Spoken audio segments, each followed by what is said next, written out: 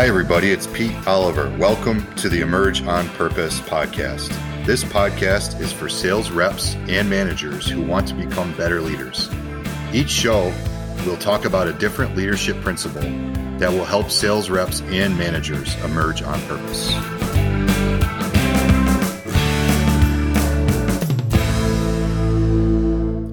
Hi, welcome to the Emerge on Purpose podcast. I'm Pete Oliver, and today we have Craig Parrish.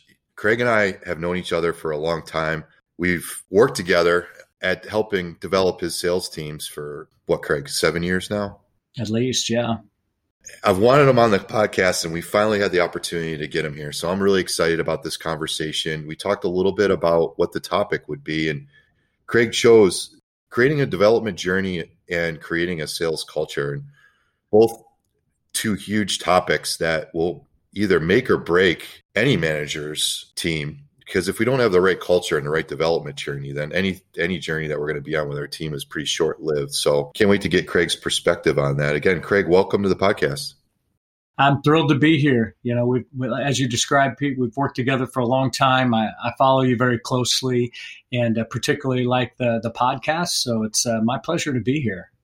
So let's just start. Tell me, high level, what is the sales culture that you're trying to build? You know, culture is one of those things that can be difficult to define, but is very well felt when you experience it. So it's a unique topic, but obviously, we want to have a culture that is exciting. It's fun. It's fast paced. Those are things that are kind of key elements. But at the same time, and you've heard me say this, the picnics and the parties and those sort of things are absolutely material and a total blast. But really developing a culture of achievement, a culture of advancement, so that culture sort of intertwines with this topic that we're talking about today and is really a big part of the fuel to allow people to embrace and experience this journey that we're talking about and build an even bigger platform for themselves to advance their careers. Let me ask you about that advancement comment. It's hard to build a culture that the actual goal of it is to get your people to advance beyond where they're at. And I think some leaders have a tendency to want to hold on their good talent and not let them advance, frankly. So what got you over that hump? I mean, I know you want your people to advance. I know you see a lot of joy in seeing that happen. But how did you mentally decide that the right end game is to lose your good people? Yeah, it's a great topic to talk about. And I understand that sort of inflection moment when a leader experiences that sort of bittersweet situation where, maybe one or many of their best and brightest are moving on to other things. So, I think it's a multitude of things. I've been fortunate to work inside of organizations that have a shared sort of mindset that we want to recruit and develop and promote from within. And, that takes a lot of work. There's a lot of the fundamentals around that in terms of the type of people, the profile of the individual that you want to bring on, the level of investment that you make with them, the partnership that you have with your key stakeholders and other parts of the organization that'll be bringing this top talent in. And, I think it kind of starts there, being able to have a collective common vision that, we believe in our people. It's better for our organization long term to really invest in them and grow them up and, be able to cast that broad vision. But specifically within, my teams or at a manager level, that output can be felt, like we described before is a bit of a challenge. But, if you can get people to buy in to the greater good, I also think it's incredibly important at the leadership level, the manager level, for those folks to understand it's part of their charter. Yes, we want them obviously to meet and exceed the sales objectives that are in front of them. That's table stakes, but we also rely on them and count on them to build the future stars of the company. And when they do, they should also be recognized and rewarded. So make that very much part of your culture to recognize those leaders that embrace that and deliver upon that goal. Okay. I mean, that's awesome. So I love the begin with the end in mind strategy, and you want to be at a place where the promotion is inevitable, right? Correct. So to me, that means that these high performing reps will have a shelf life on that team specifically anyway.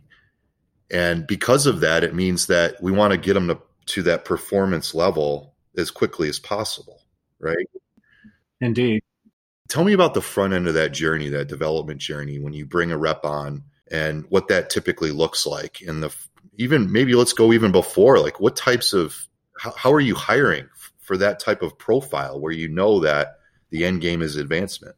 You bet. And I can start really right at the beginning and maybe talk through that, certainly from, kind of a recruiting and profile standpoint, but maybe talk through it as we see it through our sales development program, because that's in a very accelerated path that leads into some of our core selling roles, be it SMB and corporate and beyond.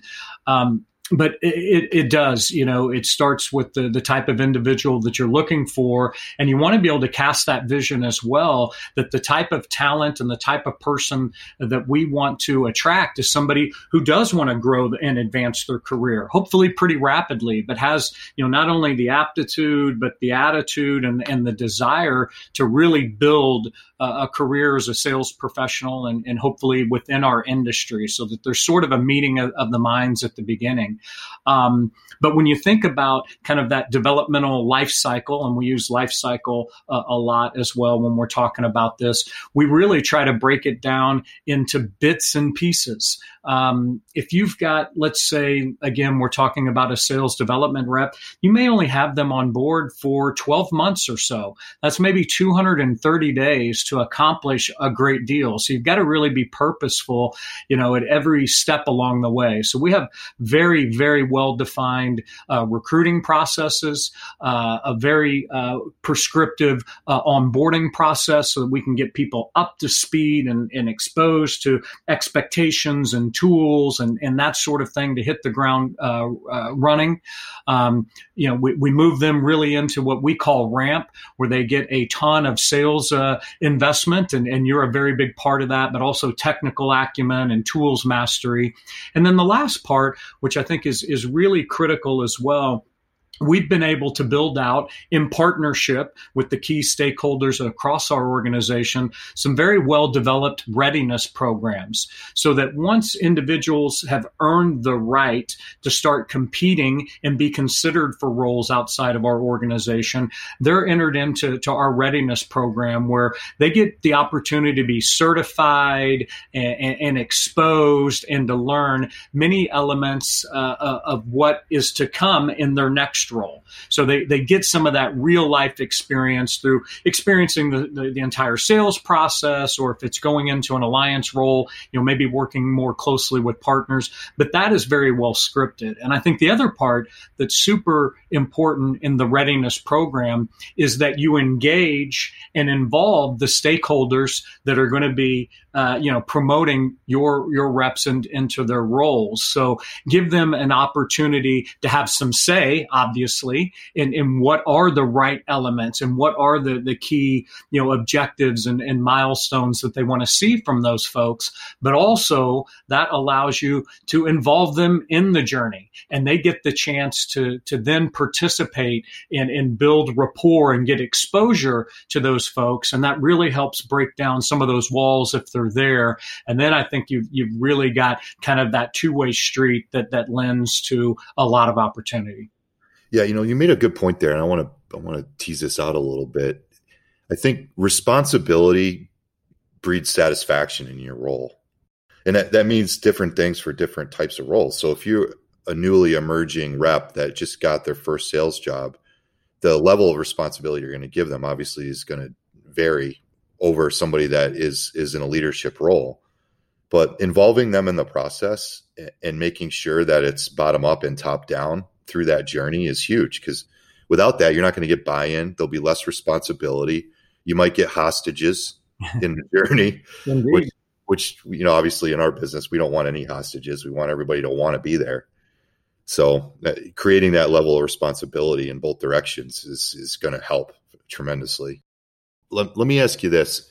And I'm not saying this challenge happens all the time, but occasionally you might hire somebody that believes they should be in the corner office 4 days into the role, especially if you've got a development path journey where they want to get promoted and that language is being talked about. How do you guard against reps deciding that they deserve more when frankly they don't? Yeah, no, it's a great question, and some of that goes to mindset. So there could be some coaching that needs to go along there.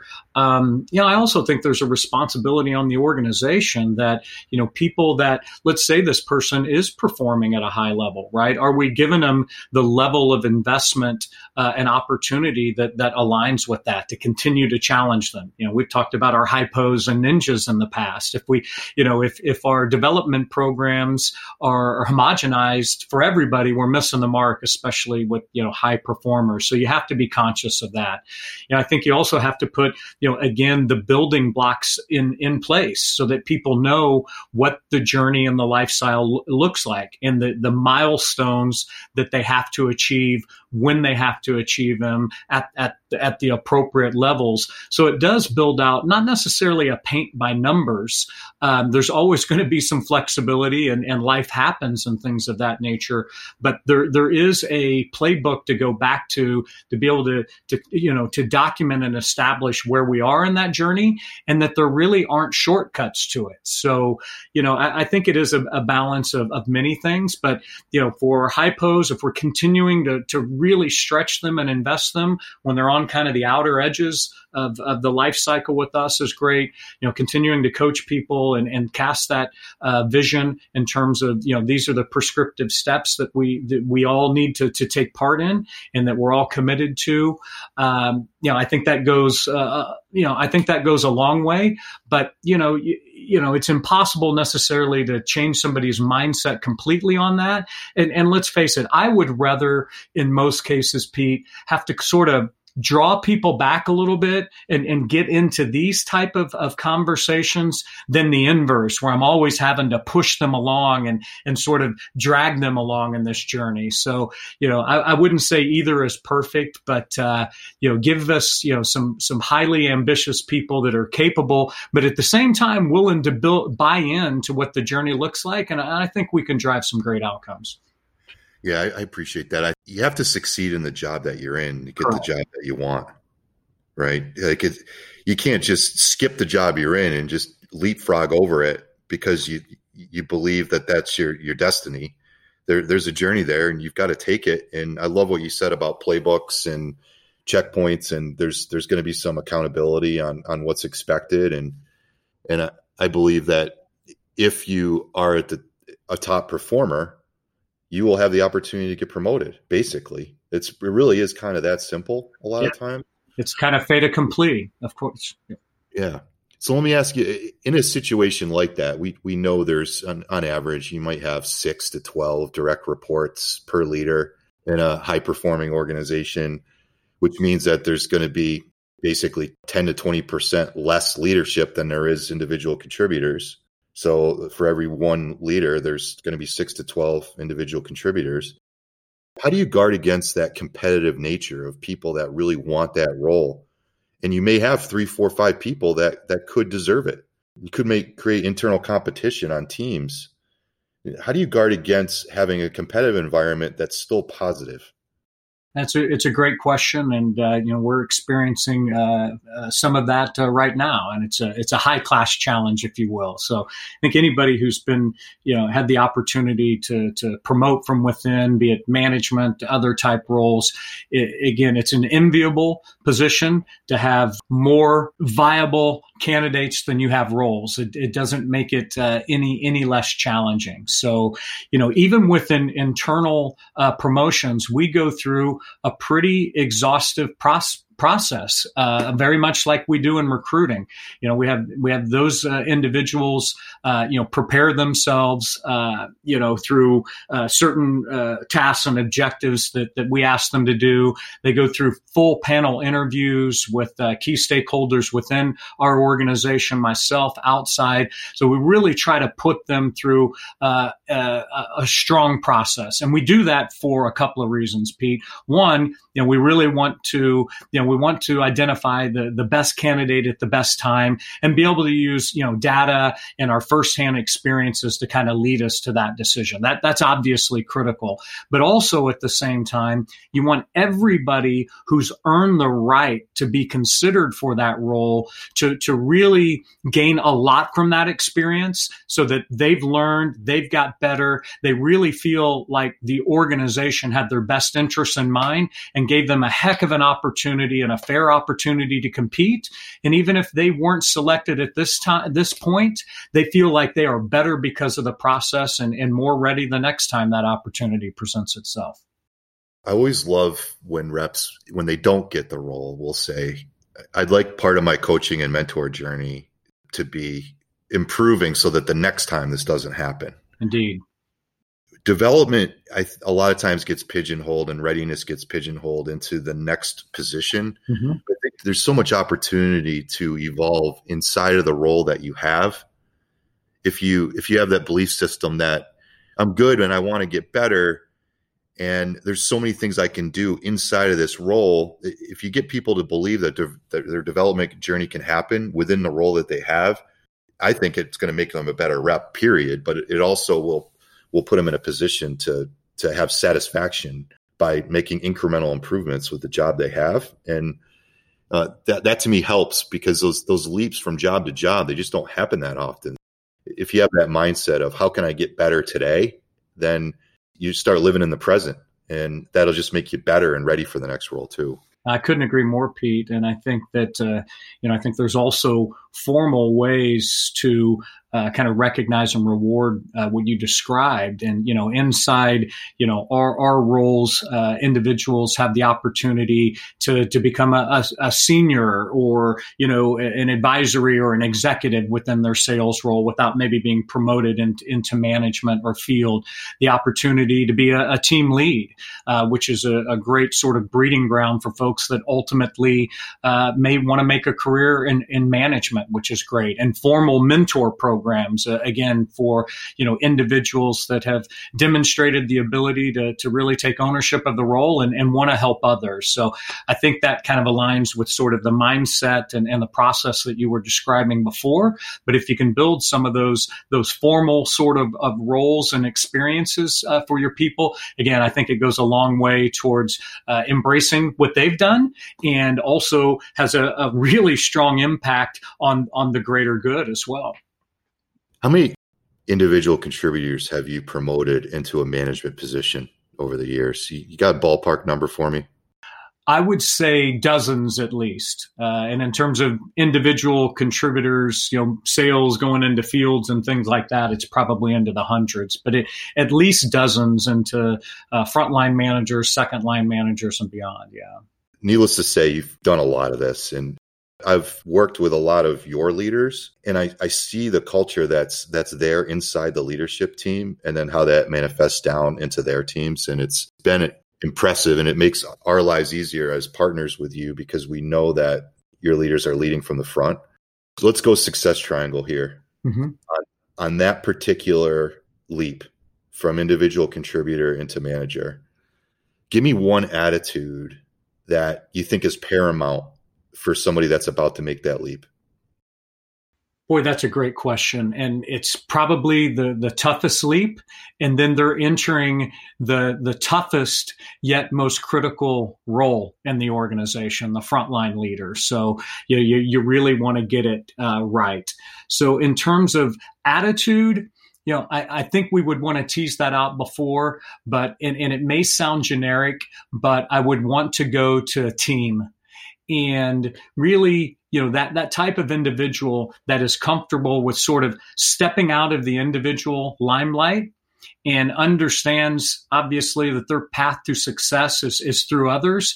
And are they willing to really give them the space, provide them the investment, give others the recognition and reward that maybe they were more apt to receive before? So it's that ability to sort of step back and then really step into the team that I think, to me, is the real sign of somebody that is a true sort of, altruistic leader. Okay. Love it. I'm guessing that's a tough thing to tease out in an interview.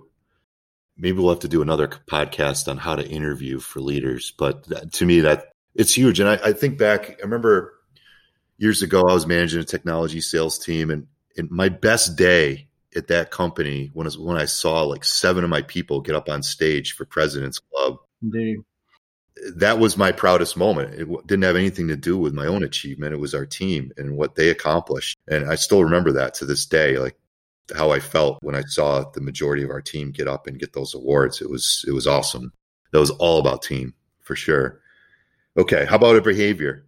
One behavior that you look for in new leaders? I think it's really around kind of organization, having a plan, developing your cookbook, that sort of thing. Kind of where we began. Have the end in mind and build your plan and process to get there. I'm a huge believer that time is our most valuable asset.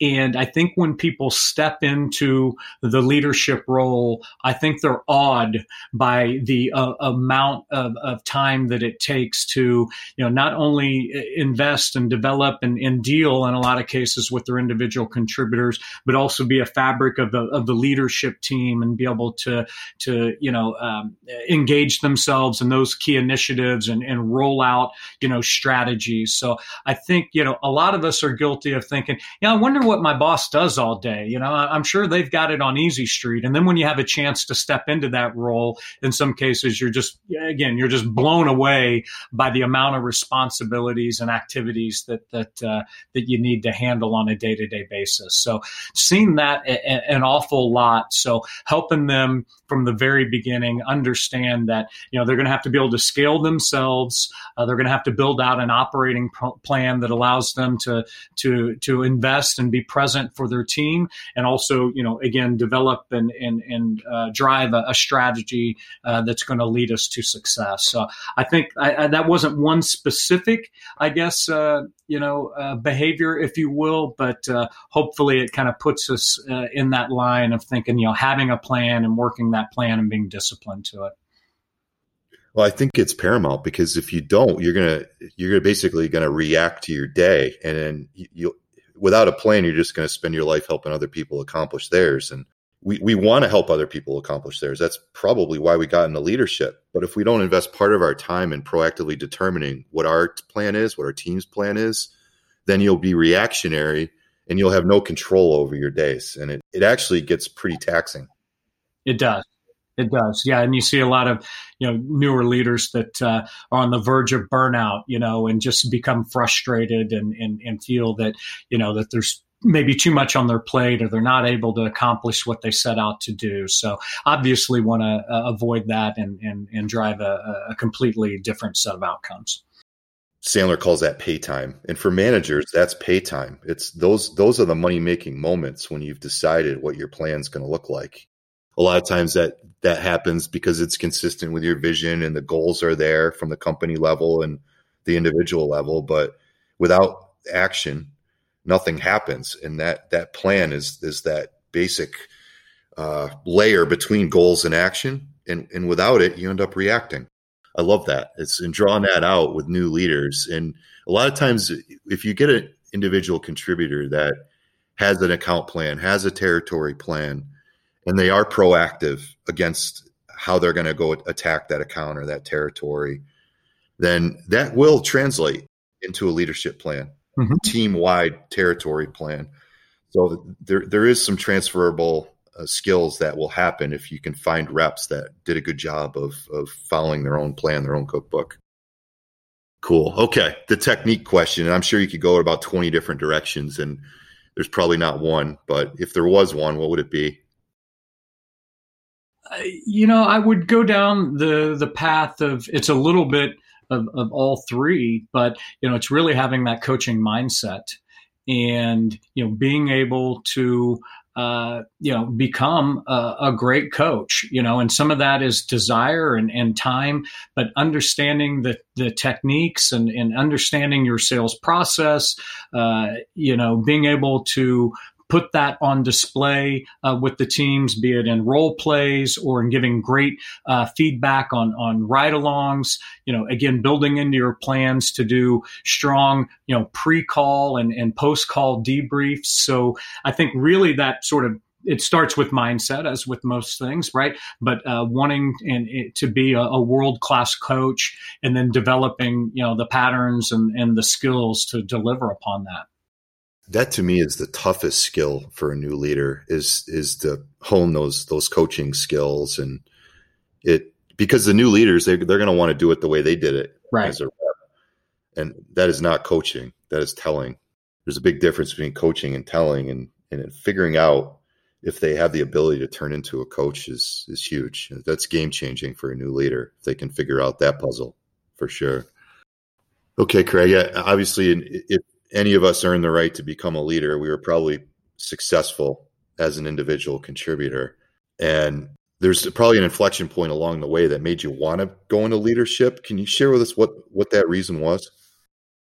Yeah, I'd be happy to. And I like where you started about, having success in your current role.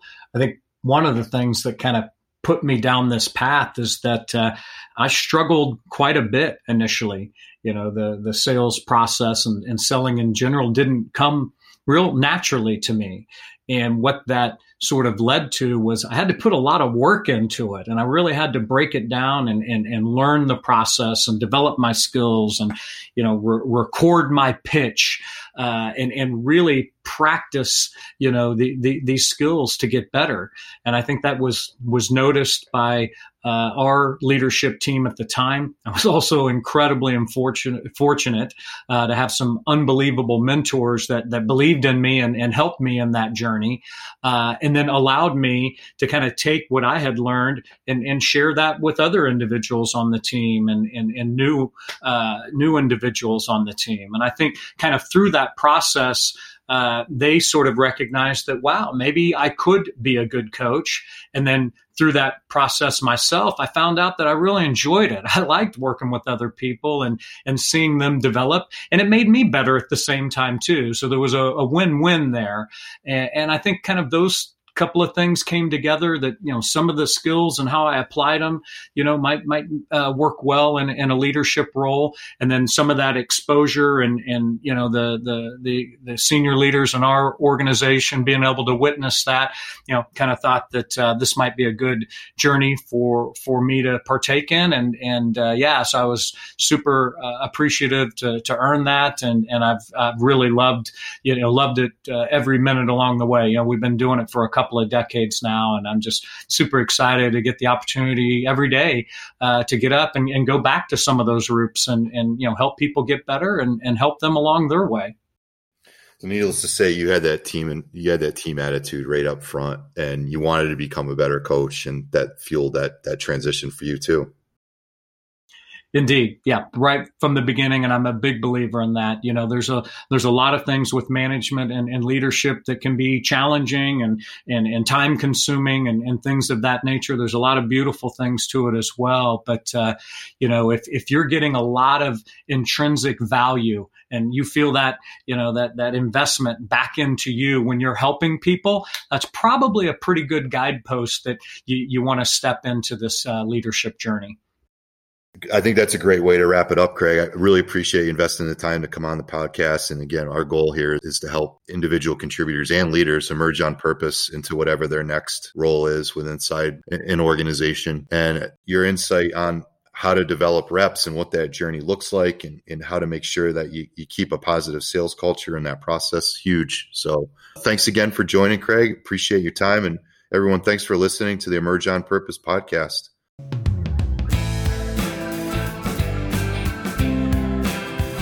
Thanks to you, our listeners. If you would like to support the Emerge on Purpose podcast and help us spread the word, please leave us a 5-star review on Apple Podcasts. You can also subscribe to the Emerge on Purpose podcast on Apple Podcasts, Google Podcasts, Spotify, or wherever you're listening right now. If you want to reach me, by the way, you can. LinkedIn.com/in/SailfishPete. That's SailfishPete.